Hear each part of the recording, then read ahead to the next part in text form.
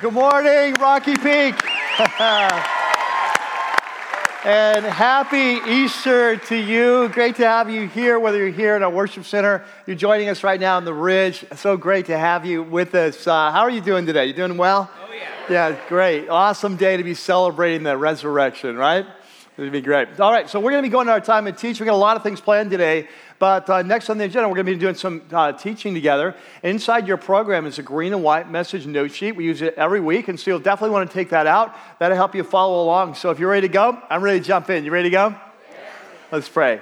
God, we're just excited to be here on this day, your day, Resurrection Day. Now, the day that history changed, the pivot point of our race. Now, the starting of the new resurrection, not just for Jesus, but for all of us. And so we come today, God, I pray your spirit will be in this place. I pray your spirit will be upon me. I pray my mind will be clear, thoughts will be fresh. I pray that we would have ears to hear what your spirit would say as we come into your presence now. We pray it in your name. Amen. Well, our story starts today in the middle of the night. It's got to be 2 or 3 in the morning. He doesn't have his watch on, so he's not really sure. But he's going to get up. He's arranged to meet some friends down at the harbor. And so he gets up in the cool spring air and kind of goes through his house quietly. He doesn't want to wake up the family. Sneaks out the front door. Emerges into a starlit night. It's clear night, crystal clear. Brisk spring air. The last few weeks have been crazy for him. They've left him confused, dazed. It's been a time of great expectation, of tragic loss. It's been a time of unparalleled joy, but it's also been a time of deep personal failure that's led to despair, to where he's not really sure what the future is going to mean for him. He's kind of lost himself, not sure who he is or where he's going. And so that's why he's up in the middle of the night to head out with his buddies, the only ones who have been where he's been, understand the journey he's on. And so as they meet up down at the harbor, they'll get into their small boat, head out to the sea, where the only sounds will be the gentle breeze rustling through the air and the sound of the waves lapping against the hull of their boat. Well, today we come to Easter weekend, and I'm so excited to be celebrating with you. We want to talk today about the resurrection of Jesus and how it's not just a resurrection for Jesus, but it's a resurrection for all of us. That he died and rose so that we can die and rise to a whole new life. And I want to talk about second chances. And to get at this today, I want to take a look at a passage of Scripture in the New Testament that was written by one of the leaders of the early church of Jesus, early movement of Jesus. His name is Peter. We know him as the Apostle Peter. And he writes this letter about 35 years after the resurrection. He's writing to a group of Christ followers that are spread throughout several provinces in the ancient Roman Empire, but all today would be centered in the landmass we would call modern-day Turkey. And so these men and women have recently become followers of the resurrected Jesus, and as a result, they're beginning to experience some significant persecution in their life. And so he's writing to encourage them, to challenge them, to motivate them, and to coach them on how to face this dangerous time. And so if you have your Bibles, well, no, you don't need Bibles today. In fact, I forgot where I'm at. It's like I'm on autopilot, right? 4th time through, Right. There, she's a section called Second Chances.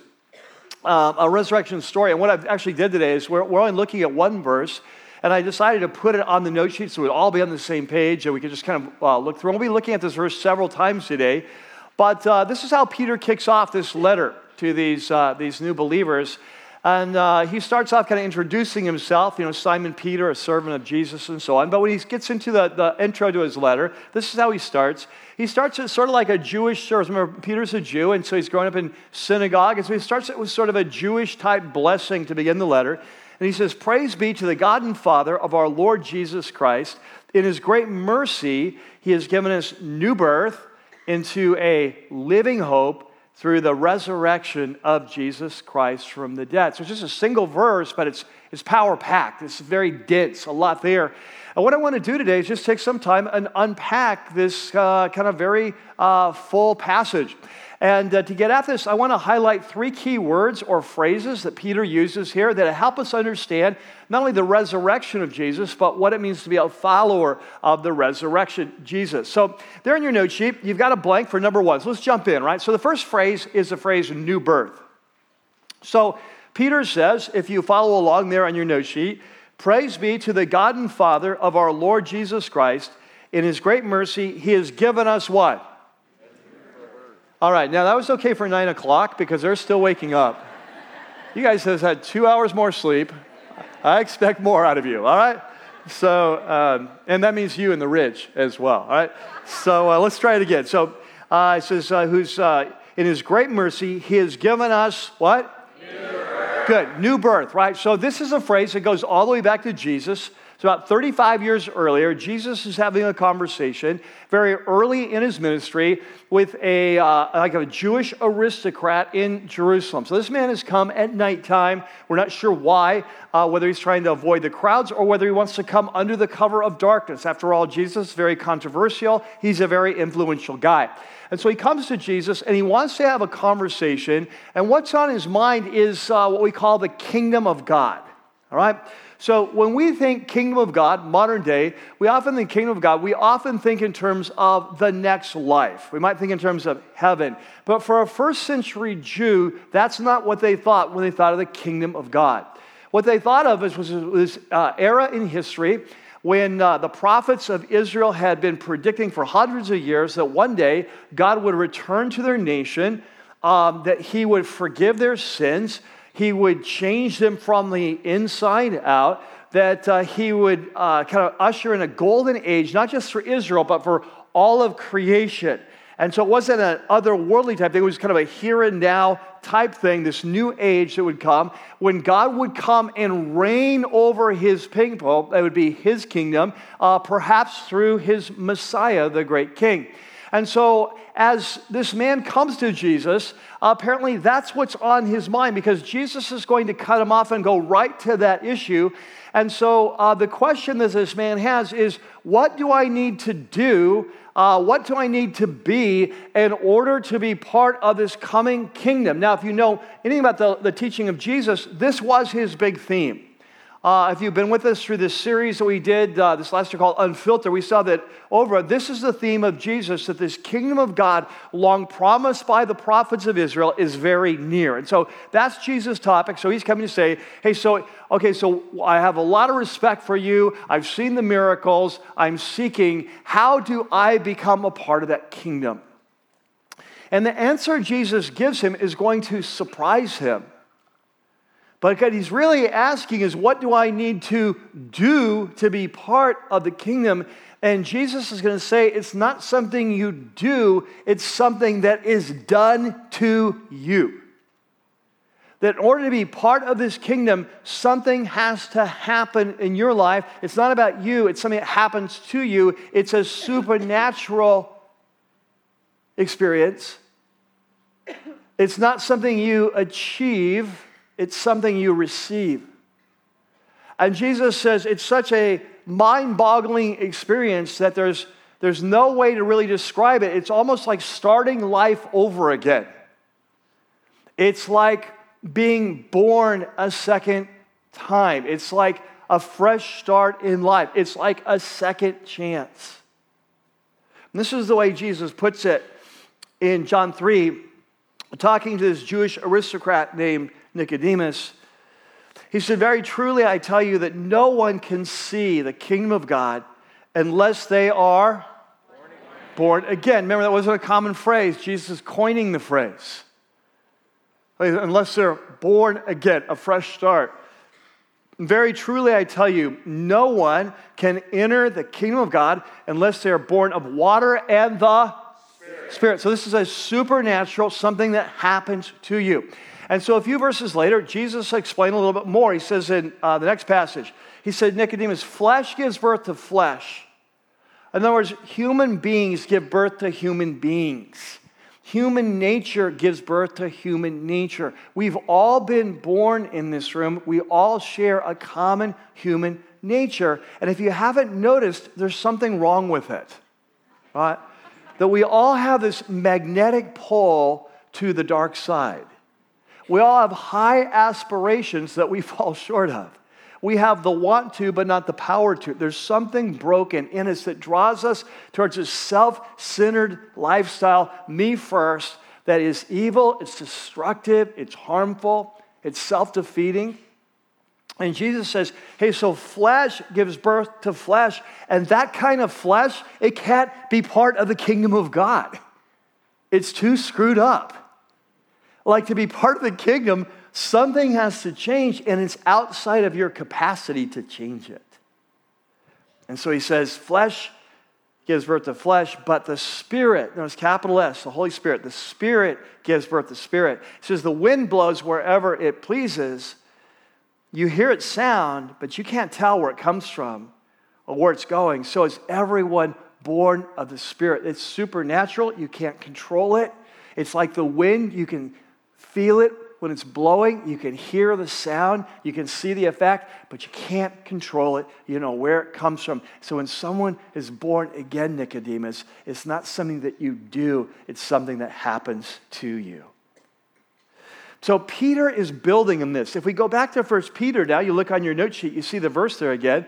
Peter is building on this concept. He says, all right, so you come to Jesus, you born again, something happens, you're changed from the inside out, you receive this new life of God. He said, there's more to it. He says, in his great mercy, he has given us new birth into a living what? Hope, right? So he says that not only you change now, but it changes your future. You're born into something. There's a new track you're running on. There's a new direction in your life. And so that raises the second word for us, the second phrase. And the second phrase is living hope. So Peter says, if you follow along there, he has given us new birth, we just talked about that, into a what? A living hope through the resurrection of Jesus from the dead. Now, the New Testament writers, Peter, John, Paul, Ringo, the New Testament writers, when they talk about the hope that is coming, they use the word differently than we use the word hope. Like when we talk about hope, we talk about something that's in the future, something that we want to happen, but something that may or may not happen. So, for example, I say, I hope the Dodgers win the World Series, right? And so it's just like, can I get an amen? It's like, God, let's just anoint that team. So I hope it happens. It's something in the future. I want it to happen, but it may or may not, as we learned last year, right? So that's how we use hope. It's something that's in the future. We want it to happen, but it may or may not happen. That is not how the New Testament writers use the word hope. When they talk about our great hope, they're talking about something in the future, yes, and something that we want to happen, yes, but something that is absolutely certain to happen. And the reason it's absolutely certain, as Peter says, is because of the resurrection of Christ. So the question is, what's he talking about? What does he mean here? Well, the Bible says very simply that the reason that death is in the world, the reason you die, I die, the reason the planet's dying, the reason things are messed up as they are, is because of sin. So it says that because of sin, the judgment on sin was death. And so, of course, this is why Jesus came to die for sin, to pay the penalty for sin. But so when he paid the penalty for sin, he had the authority now to rise over death. And so when Jesus rose from the dead, it was proof that he had conquered the sin issue and he had the right to bring resurrection to creation. And so because of the resurrection of Jesus is not just for Jesus, it's the first step of the resurrection of all creation. And what Peter is saying is when a man or woman comes to Jesus and they're born again, it's not just for this life, but we're born again into that future that is coming. And so, for example, in Peter's second letter, there on your note sheet, the next letter, 2 Peter, chapter 3, he talks about this and he says, in keeping with his promise, God's promise, we are looking forward to a what? A new heaven and a new earth. We often miss the earth part, right? We talk a lot about heaven, but a new heaven and a new earth. And so this is a quote from the prophet Isaiah from chapter 65 and chapter 66. He mentions it twice. At the end of his prophecies, his prophetic vision of the recreation of all creation. And so Peter is quoting that, and he says, in keeping with his promise of this new creation, we're looking forward to a new heaven and a new earth where righteousness dwells. And so what Peter is saying is because of the resurrection of Jesus, this is no longer myth. This is no longer theory. This is not wish projection. He says, I was there. I saw Jesus. I touched Jesus. He came out alive. The new resurrection of all creation has begun. It started with Jesus. And so this is the future we're born into. We become a follower of Jesus. We will be resurrected as he is. We're not only born again, kind of resurrected spiritually here, we'll be resurrected there. We'll be part of this new future that's coming, right? So that's the second one. Now, the third phrase, the third word is this word mercy.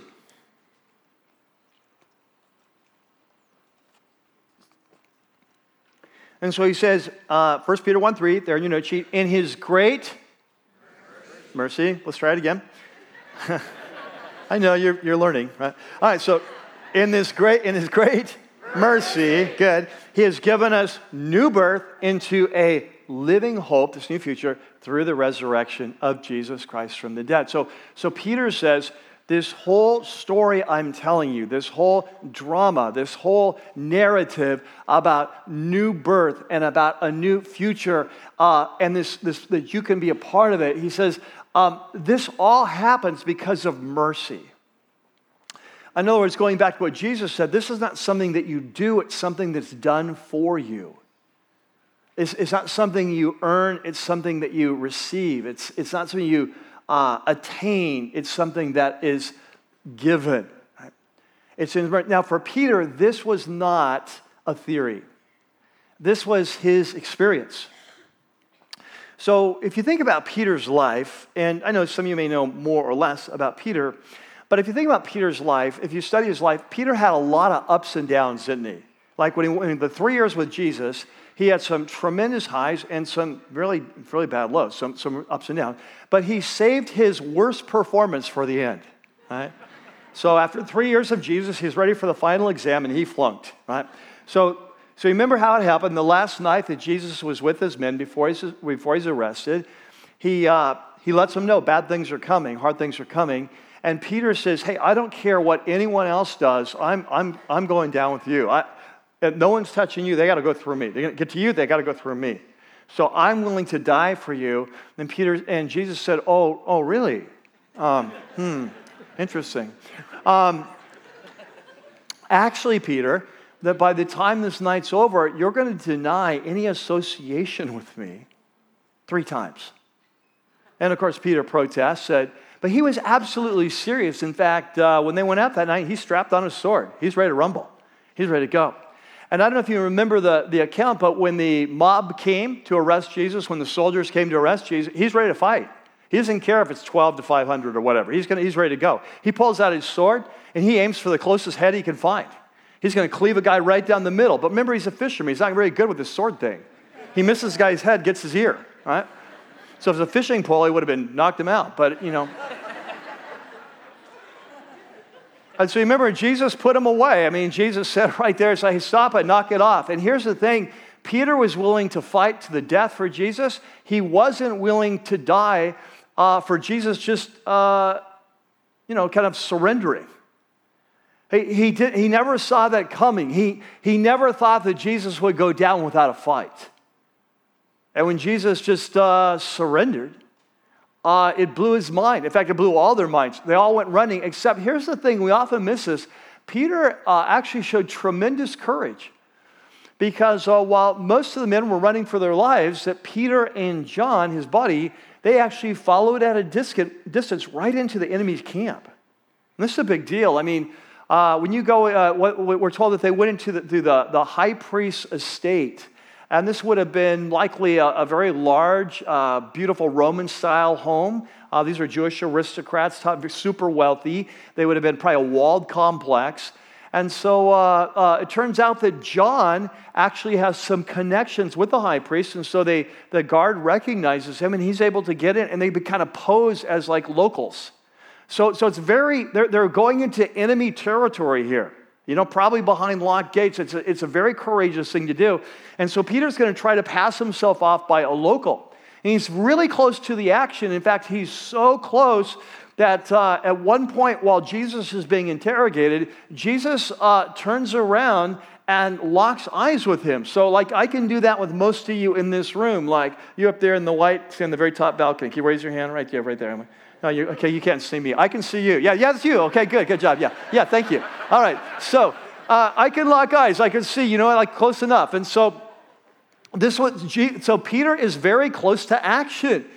He is risking his life by being there because he's trying to just fit in. So it's a cold spring night. I checked it out. Passover is right now. I checked it out. The temperature in Jerusalem. Remember, Jerusalem's 2,500 feet elevation. It gets chilly there. They have snow there sometimes. So 25 during today it was 49 degrees was the low. Right? So it's a cold night, and so he's warming his hands at the fire. He's just trying to fit in, just trying to look like he belongs. Undercover, right? And so the problem is a servant girl goes by and she recognizes him as one of Jesus' associates. And so she calls him out, and of course he denies it. And then others begin to pick up on this. And Peter's trying to defend himself, but he's got this crazy Galilean accent. So in Galilee was like Hicksville, right? So Jerusalem is cosmopolitan. Galilee is backwoods, right? And so he's trying to come off like he belongs there. But this would be like a guy from Alabama hanging out with surfers in Malibu. Hey, y'all. Surf's up. It's like, you're not from around here. And they recognize that, and they call him out, and now the heat is getting too close. And Peter finally cracks out of fear.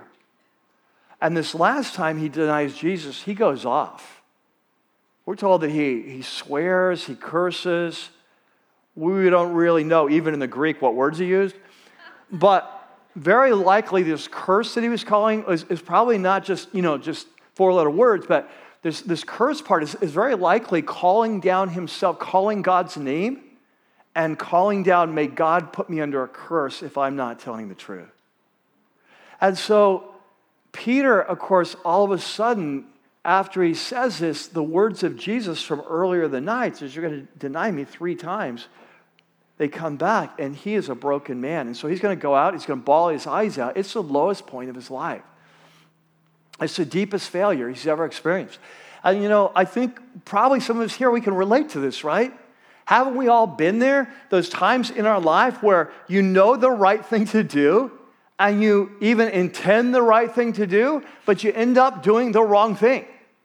And you ruin your life, and you rue the day, and you do anything for a second chance. Could I just get a do-over? Can we rewind the tape, If I just not said yes to her. Whatever the thing is, there's something that we've done. There's a party we've gone to. Why did I go to that party? Why did I get in that van? Why did I say yes to this plan? And we've all been there, and we've just... You just get to a place like, I would do anything to do that over. And that was where Peter at. But there was no getting over it. In fact, it got worse because this trial is going to lead to the execution and torture of one of his closest friends, his leader, his Lord. And he wasn't there for him. He said, they'll have to go through me to get to you. And the reality was, he wouldn't even associate with him. I don't know who you're talking about. I do not know the man. And he was broken. I was crazy is that, of course, is that weekend went on, and the horror and the despair and the darkness of Good Friday and all that was involved there, they just never saw that coming. And even when that turned to this unbridled joy on Sunday when Jesus rose. And remember this, they're first century Jews. They have no concept of resurrection in the here and now. This is completely outside of the worldview. They did not see that coming. Some of these people will say, well, they would believe in the first century. They believe anything, and they just believe in the supernatural, and they believe in that kind of, no, they don't believe that stuff. Nothing in their culture had prepared them for this. But even on Sunday, when the horror of Good Friday was transformed to this new joy that Jesus is back, it still didn't solve this deep personal failure in Peter's life. It's interesting. We started the day with the story of this man, middle of the night, gets up, doesn't know what time it is, going to go with his buddies out on the sea. And as I described him, I used certain words to describe him. I said he'd just gone through a time where it had left him dazed and confused. I said it was a time of great expectation. And it was that Palm Sunday when he'd come in with Jesus and the rest of the disciples to the praise of the crowds, Hosanna in the highest. They really thought this was go time. Peter and the rest of the men, they thought that this was the time that the kingdom of God was going to come on earth. They thought this was the time when Jesus would take this amazing power. They had watched him walk on water in the midst of a storm. They had watched him command the wind and the sea. They had watched him feed 5,000 men and their families. They had watched him heal the sick, open the eyes of the blind, open the ears of the deaf, allow the mute to speak. They had watched him raise the dead and turn water into wine, and they believed that this was the time he was going to take that supernatural power and turn it on Rome. It was go time. Peter had his sword on his side. I am ready to rumble. And from that great expectation to the tragic loss of the execution and the torture of your leader, and then to the unparalleled joy of having him back. How is this happening? It's just too good to be true on Easter Sunday. But that did not deal with a sense of personal despair and failure from his life. And so that night, as he gets out of bed and goes to meet his buddies out on the sea, where 3 years ago, Jesus had called him to follow me, and I will turn you into a fisher of men. Now, it's 3 years later, and it's as if nothing has happened. As if it was all a dream, except the reason it's a dream was because of his failure. And so now he's going out with his buddies. He hooks up with six of the guys. Many of them would run with Jesus as well. And they head out to do the only thing he knows how to do is to go fishing. Now in the Sea of Galilee, if you're a commercial fisherman, you fish somewhere at 3 or 4 in the morning to the early hours of the morning. It's during that time of the day that the warm water in the lake rises to the top, and fish like that. They rise with it. It's the time of the day, since it's dark out, that fish can't see the nets as well. And so this is when you fish. When the sun comes up, the day gets going, you start wrapping up your work. And so they had gone out for several hours, and they had fished. They had not caught a thing. They're about 100 yards from shore. And all of a sudden, as the dawn is beginning to rise, that one of them sees a figure on the shore. Now, one of the interesting things about the post-resurrection appearances of Jesus, you see it often, is that his body is both like his old body and unlike his old body. It's like this version 2.0 has some upgrades. And so you can see the same body, or the hands, the wounds, and so you can see that, and yet there's often slow to recognize. And so they see this guy on the beach, and he asks him, hey, how's it going? He yells out across the water, how's it going? And they hadn't caught anything. It had been a miserable night. Peter's all stripped down. They're all stripped down to their kind of whatever they would wear underneath their outer clothes, because they're working. They're sweating. It's hard work. And even though it's a cool April morning or March morning, whenever it was, it's just still, it's a cool morning, but they're working hard. And all of a sudden, John realizes it's the Lord. It's Jesus. And he says, it's the Lord. And Peter does the craziest thing. I love this. He gets his clothes on and he jumps in the water. And he starts swimming to shore. You're like, what's the hurry? Right? Meantime, Jesus is telling him, hey, try the other side of the boat. He had done this years before, and sure enough, boom, the fish hit 153. So the guys are going to be, they're going to be busy a while, getting this big haul in. And Peter, meanwhile, is swimming. Have you ever tried to swim in your clothes? This is really hard. If it were me, this story would end like this. And Michael died about 50 yards from shore. Right? And it's like the end of John chapter 21. And he's with Jesus now. So Peter is obviously desperate. He's desperate. Right? He's got to get. Why is he jumping in? I don't know. One hunches he wants to get some time with alone. He wants to beat the others there. But he's desperate. So he gets in there, and Jesus has got the grill going. Jesus is grilling up some fish, which they still eat for breakfast in Israel. Like, it drives me crazy. But he's got like grilling up fish, on the beach for Peter. And so eventually his whole crew gets in with 153 fish, and they all have breakfast together. And then after breakfast, Jesus says to Peter, hey, Peter, let's go for a walk. Hey, Jesus, okay if we all go for a walk? I mean, it's like, all the guys are going like, no, let's just give you two a little time.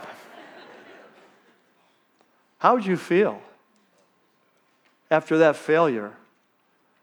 I'm not so sure about how this conversation is going to go. And as they're walking along, Jesus asks Peter a question. And he says to Peter, he says, Peter, do you love me?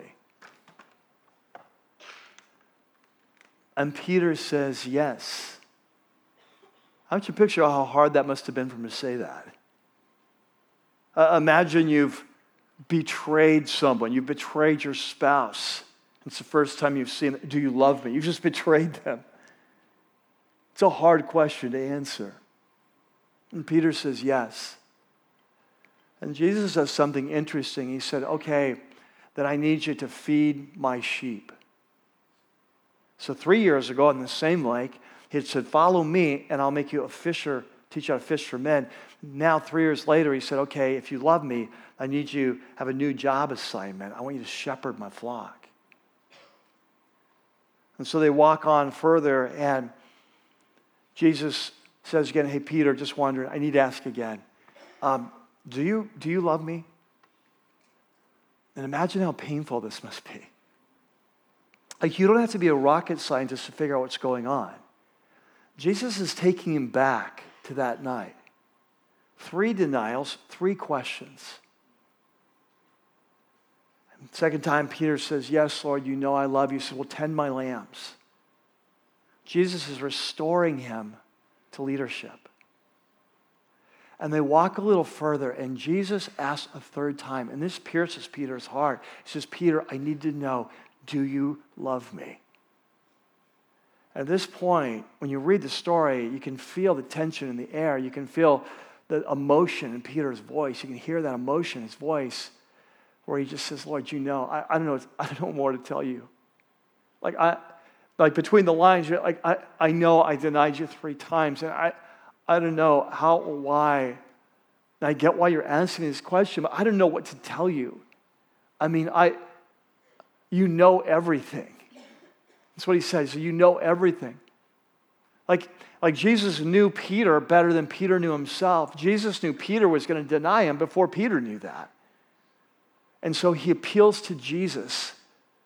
He says, Jesus, you know everything. You know I love you.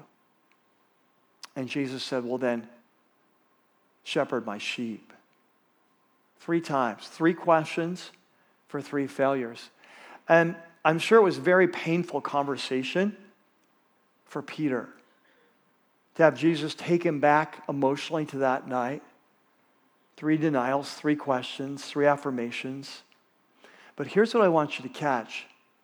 that Jesus was not taking him back in order to hurt him. Jesus was taking him back to heal him.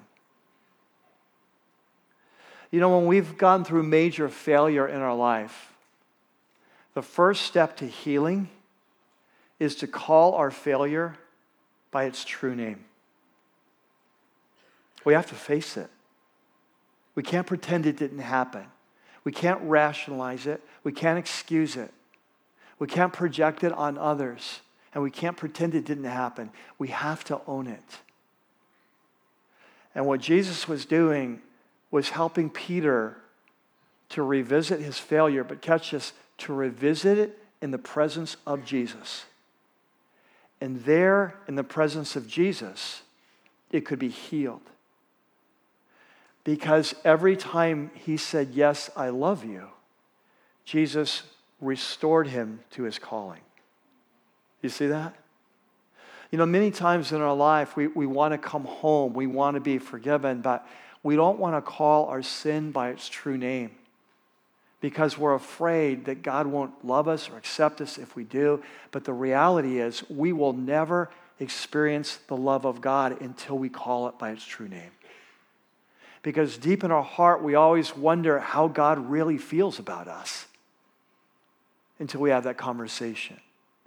But it's there when we call it by our true name in the presence of Jesus, and he not only forgives, but he restores and commissions us and calls us to a new future. There we find healing. And for that day, that moment, this was Peter's resurrection. This was his moment of resurrection. This was his second chance. This is where Jesus restored him and freed him from the past and raised him up. And you know, Peter would go on to be one of the great leaders of the early movement of Jesus, and he would show tremendous courage. In fact, within just a couple months, he's going to be called before the same Jewish high court that had arrested Jesus and pronounced their sentence of blasphemy before they turned him over to Rome to be executed. He'll be before that same exact high court, and they will tell him, "You have got to stop talking about this man Jesus and his resurrection. And if you don't, bad things are going to happen to you." And Peter boldly, and John with him, they stood up and they said, "Listen, we can't speak for you. You'll have to decide in your own life whether to listen to God or to man. But for us, we cannot stop talking about the resurrection of Jesus." And what we see is Jesus healed him that day on the beach and prepared him for the new future that he had for him. And so when Peter writes about, and he says that in his mercy, we have been born again to a living hope, this was not theory for Peter, this was his experience. He knew the mercy of God firsthand, and he knew that his future came out of that mercy. And so this leads us to an important question then. And there in your note sheet, there's a section that's called Second Chances, the Big Question. And I want to ask you a question based on Peter's experience and what he teaches us today. And the question goes like this: what's your response to the resurrection? We've seen here today this incredible claim that Peter is making, right? He's claiming that because of the resurrection of Jesus, it's possible for us to be born again, forgiven, receive a new life, be changed and empowered by the Spirit, changed from the inside out, and we're born into a new future and a new world that's coming, a new heavens and a new earth. That is a pretty big claim. So the question is, how are you responding to that claim? What is your response to the resurrection? And so as I was thinking about it this week, I was thinking that in this room, over in the Ridge, that we have probably like 4 different responses. I think that would probably cover most of us in this room. And what I want to do is just rapidly run through all 4 and see where you find yourself. My hunch is you'll be able to find yourself in one of these. So the first response, let's fill in the blank. The first response is a response of skepticism. And so I'm very aware that on Easter, that there are many people who come who don't normally come to church.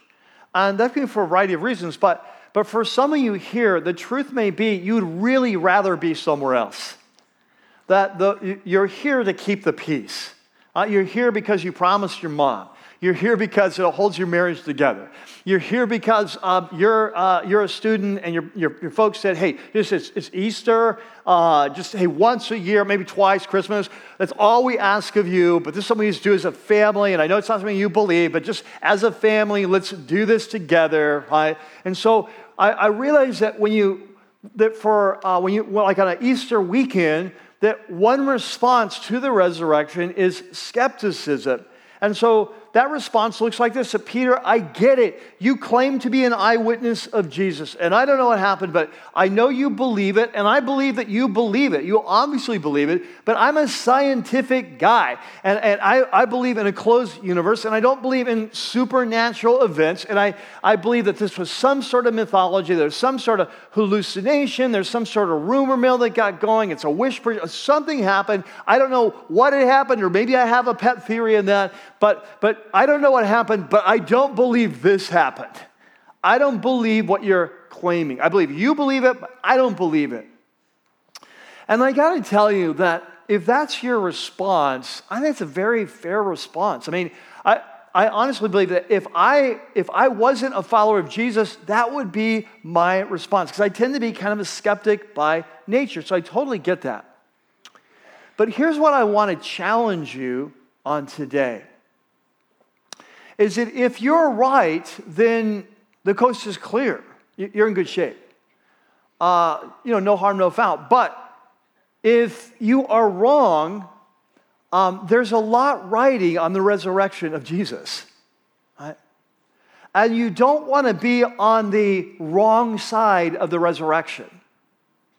And so here's what I'd suggest. If you consider yourself a bright person, if you consider yourself an open-minded person, a person that's a seeker of truth, then I would simply ask you the question, have you ever taken the time to evaluate the historical evidence and the logic behind the resurrection, the cold, hard logic behind the resurrection? And if you haven't, I would challenge you, if you consider yourself an open-minded, kind of modern, sophisticated thinker, that you owe it to yourself to evaluate the evidence. Now, there are many different ways to do that, but I'm going to suggest an easy one. You might have a different one, but I want to suggest a book. It's there on your note sheet. We actually sold out of these last night. We don't have them here, but you can get them on Amazon, because you can get anything in Amazon in 2 days. So it's called The Case for Christ. I want a state in 2 days. You can get The Case for Christ, and it's written by a man named Lee Strobel. There's a really interesting story behind this book. Lee is a Yale-trained attorney, right? So he went to Yale Law School. And after law school, he eventually went to work for the Chicago Tribune as their legal reporter, their legal, writer. And so he's an attorney and a journalist, right? And so one day, his wife comes home and tells him she's become a Christian. Now, this is like bad news for Lee. He's like, are you kidding? This is not what I signed up for. So he decides he has to debunk this Jesus thing to get his wife back. And so he decides he's going to take his skills as an attorney and as a journalist, and he's going to combine those, and he is going to do the research on the resurrection to show her this is ridiculous, it didn't happen. And so he begins doing a series of interviews with top scholars and authorities in fields like archaeology, history, textual criticism, and so on. And he does these real interviews, and the more he learns, the more intrigued he becomes. And by the end of the process, he becomes convinced that the evidence for the resurrection of Jesus as a trained attorney and a trained legal journalist is overwhelming. And so he gives his life to Jesus. And so in this book, he shares his story and his journey. It's very easy to read. Here's who I talked to, here's the topic. Here's who I talked to, here's the topic, as he takes you on the journey. Now, here's what I'd say. If you consider yourself an open-minded, educated, sophisticated person, I would say that this would be a great way for you to explore this. And if you're really courageous, And this is a big ask. But if you're really courageous, you could even say a prayer as you start the process. And I don't care if you're agnostic or an atheist. If that's the case, no one's there. No one will hear you anyway. But you just say a prayer, and here's your prayer. Simple prayer. Jesus, if the stories about you are true, would you reveal yourself to me? Now, I can tell you something. That is a very risky prayer. I'm going to warn you. Don't pray if you're not serious. Because if Jesus shows up, your life's going to change. Right? I'm telling you. And so, the reality is many people who say, I don't believe, I can't believe it, the reality is they don't have the courage to pray that prayer. Because deep inside, they don't want it to be true. Because if it's not true, I can run my own life. If it's true, I've got to give my life to someone else.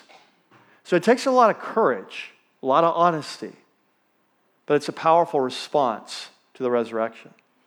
The second response is a response of hunger. So this is someone on the opposite end of the spectrum.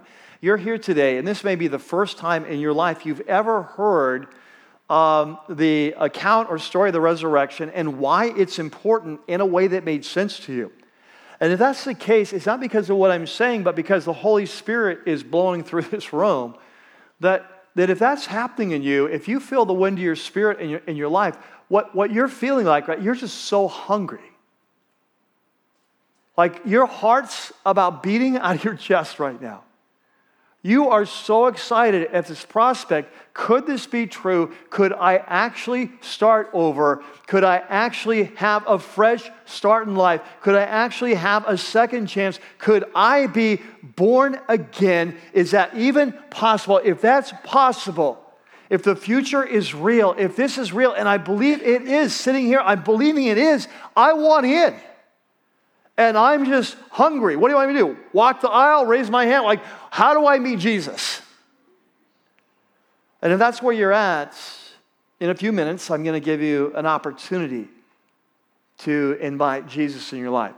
Number 3, third response, and I have a huge heart for this kind of person if you're here.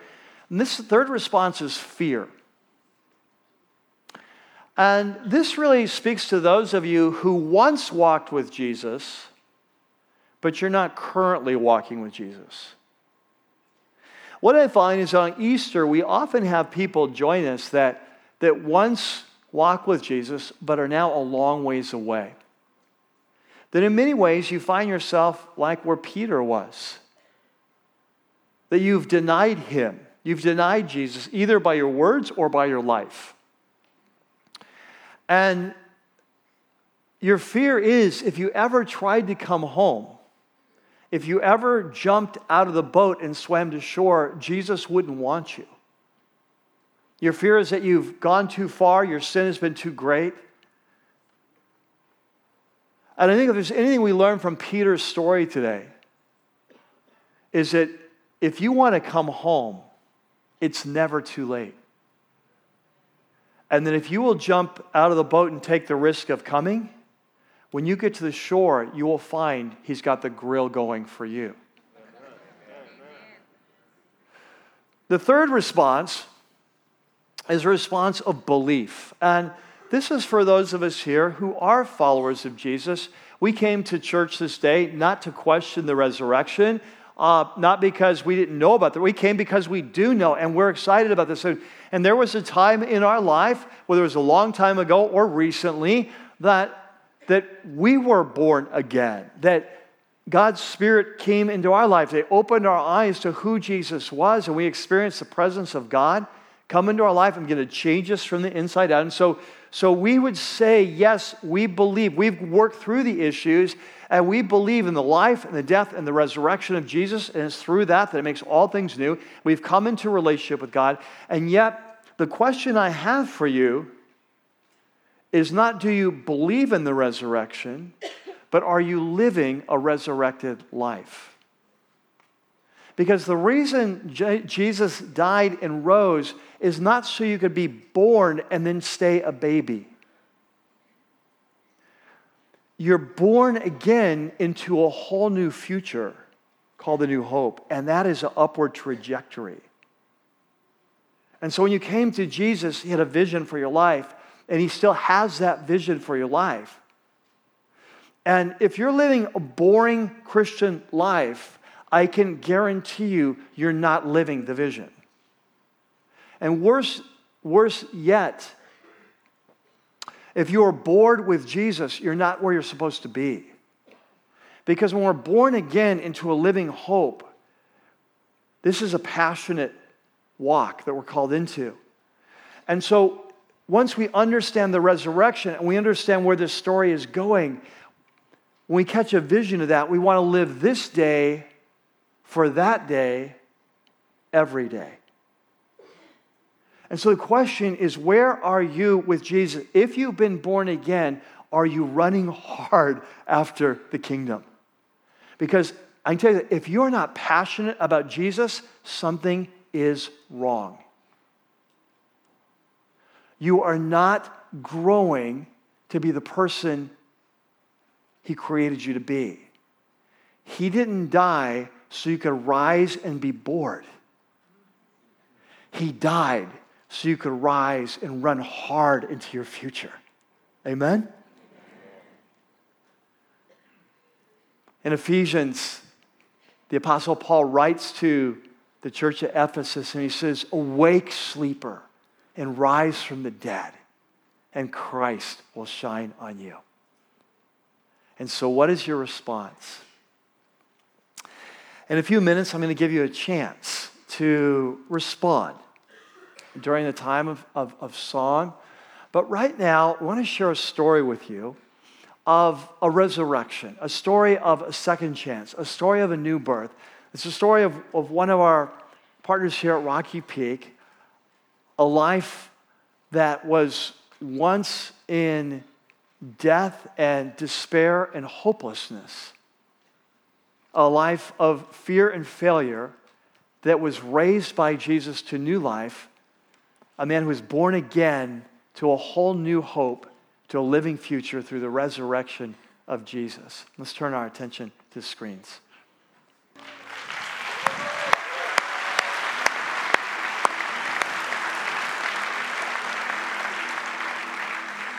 Amazing story of resurrection, second chances, new birth. And it can be your story too. Let's pray together. Lord, we're just thankful for here. We thank you for your life and your death and resurrection that makes all things new. We thank you for the new birth. It's not about us. It's about you. It's about what you do. It's not about something that we achieve. It's about a gift we receive. And so, Lord, today on this weekend, we just gather here. We want to bring our responses like in bushel baskets. We've got 4 to bring to you. And I want to talk first to those while our heads are bowed and our eyes are closed. Those of you who would say, yeah, I'm a skeptic. Yeah, that's kind of where I'm at, is that I want you to know that I have a love and respect for you. We'd probably love just sitting down and having coffee together. But I just want to challenge you that if you've never really investigated the resurrection, man, you need to do that.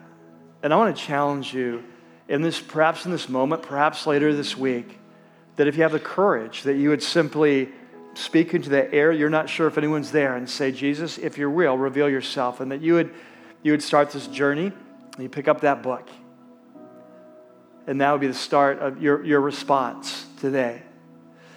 And for those of you who are here that you've been in that place of fear, you are in the boat, you so much want to swim ashore, but you have so much shame and so much baggage and so many regrets. And you're afraid that if you tried to swim to shore, they would just weigh you down and you'd sink before you even got there. I just want to encourage you that you don't need to fix yourself. You don't need to clean up your act before you come home. You just need to come home. And you need to have that honest conversation. And you need to see what happens when you swim to shore. I want to encourage you to get out of that boat and come home and discover that He'll be there waiting for you with the fish grilling, ready for breakfast together, and your conversation, honest conversation that'll lead to your healing and a whole new future. And then for those of you here that you say you're a self-identified Christ follower, you've been born again, you've had that experience. But the question is, are you running hard after the kingdom? Are you living this day for that day? Is the Holy Spirit calling you in any particular way that there's something in your life that's getting in the way of His high calling in your life? And today you want to rise with Him. Awake sleeper, rise from the dead. He will shine on you. Is there any response He's calling you to make? And then finally, I want to talk to those of you who are hungry, that you're all in. You want to follow Jesus. You're just so hungry to give your life to Him today. You want to be born again. You want to be forgiven. You're willing to come clean about your sin, your rebellion. You're willing to own that. But you know that you need Him to forgive you. You need to give a new life to you like He gave to Steve in the story we just heard. You need a new life. You need to be changed. You need a new love. You need to be remade from the inside out. You need a new future. And if you're here today and you've come to say, I believe in Jesus. I believe in that resurrection, and I want in. I want to give you a chance to give your life to Christ today. So if this expresses a desire of your heart, I just want you to pray along with me inside your mind, your heart. The Lord will hear. Let's just pray with me. Dear Jesus, I ask you to come into my life. I ask you to forgive me for all my rebellion and sin. And I want to stop that. I want to follow you. And I ask you for the power to live a new life. I ask you to cause me to be born again by your Spirit. You would lead me and teach you how to follow you. So I'll be ready for the new future that's coming. While our heads are bowed, our eyes are closed, if you just prayed that prayer, I want to welcome you to the family. You've started an incredible journey. And this week, I would love to send you a letter that just here's some helpful first steps in this new journey with Jesus. And so what I ask you to do is, in just a moment, we go into this time of song, that you would reach inside your program, take out the little connect card, fill out the front, write a message in the back. Just say, Michael, I gave my life to Jesus. I'll know what that means. We'll begin praying for you, and we'll send you the letter this week. And so, Lord, we thank you for your life and your death and your resurrection. And we thank you for this amazing invitation that it's by the mercy of God that we can all come home. It's by the mercy of God we can be born again. It's by the mercy of God we can rise from the ashes, that there's an invitation to come. While our heads are bowed, our eyes are closed, the band's going to be playing a song, and I want you to let the words of this song just wash over you. Let this be a time of your response, where you respond as God is leading you to do. And Lord, we pray this in your name. Amen. Happy Easter, Rocky Peak. Amen. He has come out of that grave, and He calls us to follow Him. And because of His love and His mercy and grace, we can do that. We can rise and become a new creation. As we leave today, a couple things. First of all, whether you're in the Ridge or here in our worship center, over to my right and your left, we always have prayer teams that are there after every service. They have that badges on. Anything you need prayer for, they'd love to have you there. Don't forget, as you go out, you got life group sign-ups, Pursuing God journals. Be sure that you pick up those. I hope you can join us next week as we start this journey. Very excited about this next stage of our church as we're pursuing God together. But until then, may this be a week that God meets you in a powerful way. And may you experience the resurrection of Jesus in you this week. The word says, if the Spirit who raised Jesus from the dead lives in you, then you have a bright future. If the Spirit who raised Christ lives in you, that He will give life also to your mortal bodies. And so may this be a week that you rise and shine, for your light has come, that Christ may shine on you. Amen? God bless you. Have a great week. I'll see you next weekend. I love you.